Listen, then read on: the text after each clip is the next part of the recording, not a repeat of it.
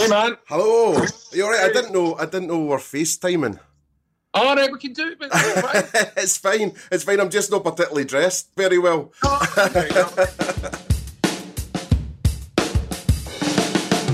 Alright, welcome to the first episode of my 90s Music Podcast. The podcast where I talk to the people who lived, loved and were in the eye of the storm of the best decade ever. The glorious 1990s. Today I speak to the godlike genius and Scottish hero, Alan McGee. Alan, of course, started one of the greatest record labels ever known, Creation Records, after coming down to London from Glasgow in the 1980s. Alan's a real hero of mine, and he brought us bands that not only defined music, but also defined life in the UK and beyond, and popular culture in general. Alan signed bands like Oasis, Primal Scream, Ride, Jesus and Mary Chain, Teenage Fanclub, BMX Bandits, My Bloody Valentine, House of Love, Boo Radleys, and laterally records from St Etienne, Bernard Butler, and Hurricane Number 1. The list goes on and on and on. So kick out the jams, it's Alan effin' McGee.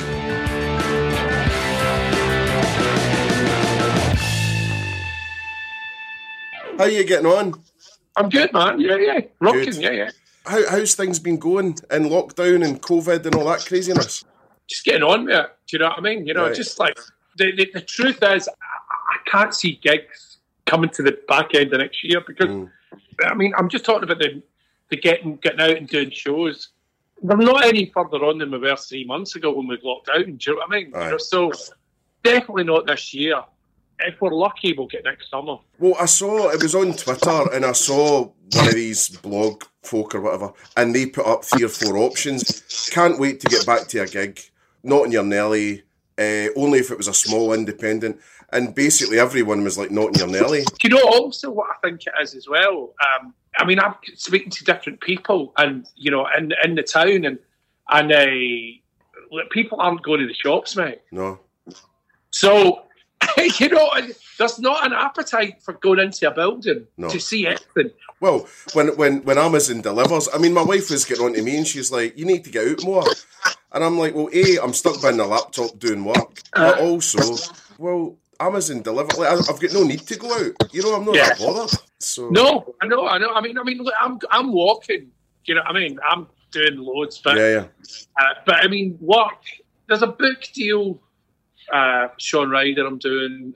There's a skateboard deal for the Mondays, but it's like, you know, there's not a lot going on. I mean, everybody now, you know, our generation, they mainly make money out of going and doing shows. Do you know what I mean? You know, and nobody's, you know, I don't think anybody's going to be doing shows till, you know, I think it could be the end of next year. Do you know what I mean? You know, because we're just miles away from that happening. Did you watch it the other night? No, I didn't. No. It was horrendous. Oh, was it good? Yeah, it was terrible. Absolutely terrible. Somebody said it was rubbish. Do you know what I mean? Oh, it was just... Maybe I should have watched it. You know? Just boring rubbish, you know. But I just... Is it like training ground football?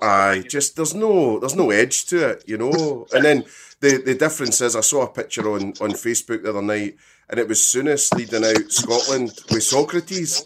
You know, and just the attitude coming off the photo was like better than these games. You know what I mean? It was just like, geez. Well, as you know, we're doing this Creation Records special, and it was just to ask you a few questions about it. You know, so starting off, you know, what happened? You know, what was the start of it all? I think the start it was me just being a music fan, really, and I'd been in bands and. But, you know, a little indie bands that John Peel would play, but nothing significant. I was a fanzine kid. That's who I was. I was putting out fanzines called Communication Blur, and it was TV personalities, and, you know, like Biff Bang Pow and the Laughing Apple and the Pascals. We were all putting out series and little things like that on my fanzine.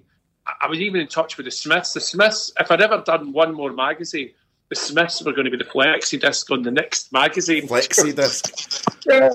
And I was a wee kid. I was only 22, and I started Creation, completely idealistically, do you know what I mean? You know, and just started at 7-inch singles in a bag, and you know, I did it for about a year and a half, and I put out 11 singles, and they all lost a bit of money. But I had this club called The Living Room that was making a bit of money, so they were balancing it out. But the losses in the record company were getting evened out by the little club, and then I put out Jesus and Mary Chain, and like all great things that happen, just you know, nobody really saw it coming. You know, I mean, we knew it was good.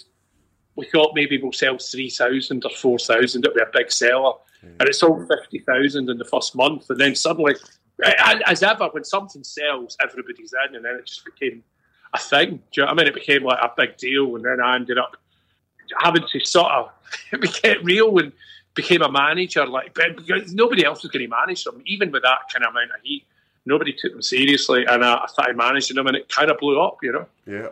And then from there, obviously there was a batch of amazing bands after. So the Fannies and early Primal Scream. And what was the next steps then? What were you looking for?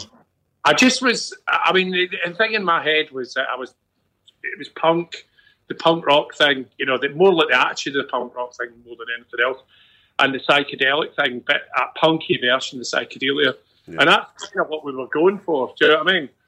And that's maybe why we called it Creation in the end of the day, because there was a band for the 60s that were really punky, moddy kind of band, but more psych, and we called it Creation. It just blew up, man. It's just one of these, you know what I mean, things that you go, fuck, you know, we got that.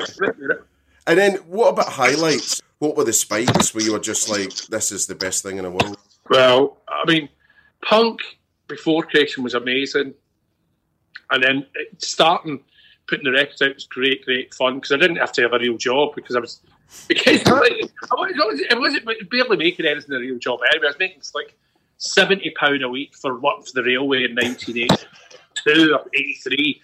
So I wasn't a good job, but I mean, you could make £70 a week out of selling, you know, indie records. Yeah. Do you know what I mean? So I didn't need a job, and I was getting by doing that, and then it started blowing up. Then when I started managing the Mary Chain, and I realised I was actually quite good at it, you know, that was exciting. I suppose Acid House, really, to be honest, John. I mean, Acid House was massive. Were you into that? Yeah. I was more of an indie kid, right. and I just sort of missed it age-wise. You know, I was 14 in 1990, so just missed it. You wouldn't be on the east side. You know? Not at that time, no. Yeah, that blew my mind. And then when we did put Screamadelica out and Bandwagon-esque and Loveless, great moment. Yeah. You know, ended up signing to Sony. Sony bought 51% of the company off me for $2.5 million. So then suddenly I went for being a £70 a week British to having a couple of million in the bank. Not too shabby. Yeah, it was fucking psychedelic. and then it just got bigger and bigger, and then we signed Oasis, and you know the rest. You know, even then it wasn't that smooth. We were sort of going bankrupt. It was kind of going like that. Even though the Scream record had cost me so much money, because I'd recorded it effectively twice. Yeah. Do you know what I mean? Because they never got it right. Do you know what I mean? They went to Tom Dowd, and it wasn't good. They were going to go like that. I recorded it again, got it right. It cost me about 440 grand. Shit. You know what I mean? And so we were tanking, man. And we weren't going down fast, but it was like one of them. Man. Yeah. And then, you know, we put Gallagher's out, and then, you know, luckily we managed to get to Definitely Maybe, and it just went at the right time. Yeah, we turned it around, you know. Good. And then what about sort of the other side of the spectrum, lowlights? You know, was there moments where you were just like, oh man, this isn't going right, or you wanted it to do better, or what? I suppose it was before we sorted the finances out. You know, we were always in financial difficulty for about 10 years. It was difficult, you know what I mean? Yeah. And there was a lot of tears. Not actually for me, but for some of the other people that were involved in the people that couldn't really take it. And I suppose the way I looked at it, man, was I just always thought, like, you're still better than having a real job, no matter how shit it was. Do you know what I mean? You know? Yeah. So, you know, I still kind of I still think, it's great. Just doing an interview with you, it's like life's great, man. When you just go and you don't have to go and. I mean, that's the thing about the lockdown. I mean, I'm actually having a good time overall. Do you know what I mean? I'd like to get back and book tours and do shows and do Q&A, all that stuff. But it's going to be when it's going to be. Yeah. Right, so a couple of questions in from listeners, if you don't mind quickfire, and then I can let you go and get on with stuff. If you could do it all again, what would you change? And that was from Liam Mart. I mean, I suppose the obvious one is, I'd behaved a bit more normal, and not get so involved in the partying. But I suppose more, and I've thought this a lot recently, I should have just maybe concentrated in the cash a bit more than the music. Nearly all my decisions were about music, which was why it was a great label in a lot of ways. But I didn't really. I mean, I'm pretty wealthy, but I mean, there's some of the madness that we spent money on. I look at it and do you remember that Nebworth 10? Do you remember that? That cost me to give people a party for a weekend $250,000. What the fuck? Well, you couldn't even get a Diet Coke, right?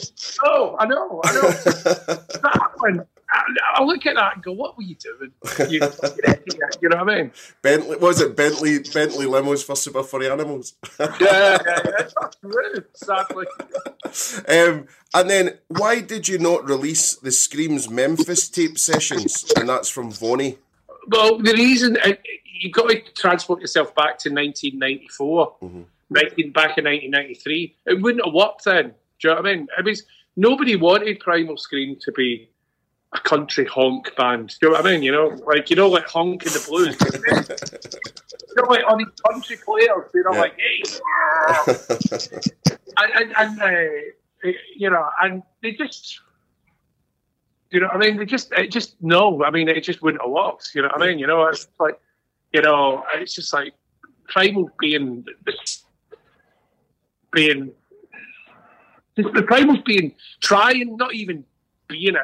to be Wild Horses. Yeah. Do you know what I mean? And it wasn't as good as that. It wouldn't have worked. So that's why we re-recorded it and put the rock back in it, and it did work. Sold a million records. Do you know what I mean? And we get 2 albums out of it, right? Yeah, man, yeah. And then, bands you wish you had signed, / have turned down. That's from Britpop Memories. I wish I'd signed Stone Roses. Yeah. I mean, there's always bands that I should have signed, mate. Do you know what I mean? It's like one of them, Yeah. But it's not the Gascoigne moment with Ferguson. There's no one that keeps you awake at night. No, I mean, I made a few. I got most of the things. I mean, I wish I'd got the Roses. I wish I'd got the Lads. Do you know what I mean? Yeah. But then, on the money front, there was different ones at different points. But I never, But that's what I was trying to say. I didn't really run it for the cash. Do you know what I mean? I ran it because I thought it wasn't even about the music. It was about being cool. But kind of bananas. Well, it's a good balance. You did both. And then, which creation band would you like to have been in? Well, I kind of almost was in Primal Scream, really, wasn't I? You know what I mean? I hung out with these fuckers from 82, 83. I was with Bobby for 4 or 5 years before that, but and then right up to kind of like the end of the 90s, and then they made me manager for 6 months while I found them a manager. So I saw that was kind of my gang, really, to be honest. Yeah. And then, what's the most underrated track on Creation? Serious Drugs, BMX Bandits. Good one. That's a great song. Genius. Do you prefer Joe singing it, or do you prefer Douglas singing it? I've got to go with Douglas, because he's my big fan. No, he's a good man. First of all, I don't even think on record Douglas sings it. I think it's Norman sings one. Is it? Yeah, I think Norman sings the first one and Joe sings the re-record, right? But Douglas is that band. Yeah. And that band, that's a great fucking band, man. Yeah, I mean, I love them. I saw them. Do you know, I met my now wife at a BMX Bandits gig in Beath Community Centre. You should, have I got you on Facebook? No, I don't think so. But add me on Facebook and I'll introduce you to, people for your podcast, like Douglas and Douglas will do it. He's great. I love his quiz. I met live at your show. Of course, he's going to come on. And then, so the last couple of ones then were there's a cheeky one from the Oasis podcast guy, and he said, "What's the best Q&A you've ever done?" Not with him. That's what he's angling for. Yeah, no, he's good actually. I did a great one at the Water Rats with him. God, I haven't thought about the Q&As recently because it's just, you know, I mean, that one was a really good one. Yeah. You know, he was good. You know, he's a good fella. And then someone's asked the killer question: Screamadelica or Bandwagon-esque? Screamadelica. Okay, fair enough. And then, so last couple of things in before we go. I know it's boring and it's over hackneyed, but Oasis, what's the score? Oh yeah, it's just the same as ever at this point. You know, they're just. Yeah. I mean, I don't think they even communicate. I don't think it's an act. Well, it's not an act. I know it's not a fucking act. Yeah. I don't think they're even in touch, even through them. Mum, really, you know what I mean? Yeah, sad. And then what's next for you? So, movie, bands, all that? Yeah, I mean, they're trying to get... I mean, it'd be great if they could just get the film out in the middle of all this. So they're quite close to closing a deal on distribution, and, you know, it'd be great. I mean, I want the film to come out and then go straight onto Netflix and Sky. Yeah. I mean, like, what are we seriously hanging on for cinemas to open? Because... Really? Yeah.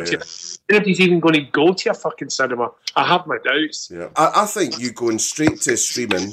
Yeah. All the folk my age, all the folk that go to Star-Shaped Club, you know, everyone's going to watch that. Yeah, I know. I hope so. It'll be brilliant. All right, man. Be cool. Yes. Catch you soon. Thanks, mate. See you. Bye. So there we go. Stay cool indeed. Such a pleasure to talk to Alan McGee about his 90s experiences. Do follow Alan on @AlanMcGee93 on Instagram and hook up on Facebook with him as well, just to see what he's up to. It's always something mega cool. Keep your eye out for news of the movie that's going to tell the story of Alan's life, which is going to be called Creation Stories, and it's all about the lifetimes craziness that ensued during the Creation Records years, and it should be getting released very, very soon. Fingers crossed for that. Cannot wait to see it, and congratulations to Alan for that all coming about. Thanks so much for listening to this episode. I hope that it filled you with as much joy, nostalgia and happiness that it did for me. Please do share this podcast with your 90s obsessed friends, and follow me on @My90smusicpodcast on Facebook and Twitter, and @My90smusicpod on Instagram. Lastly, please do go to Mixcloud to hear my 90s based radio show, which is out pretty much weekly. Just search for Supersonic 90s Radio Show and you should find it there for your listening pleasure. Until next time, keep it 90s, over and out.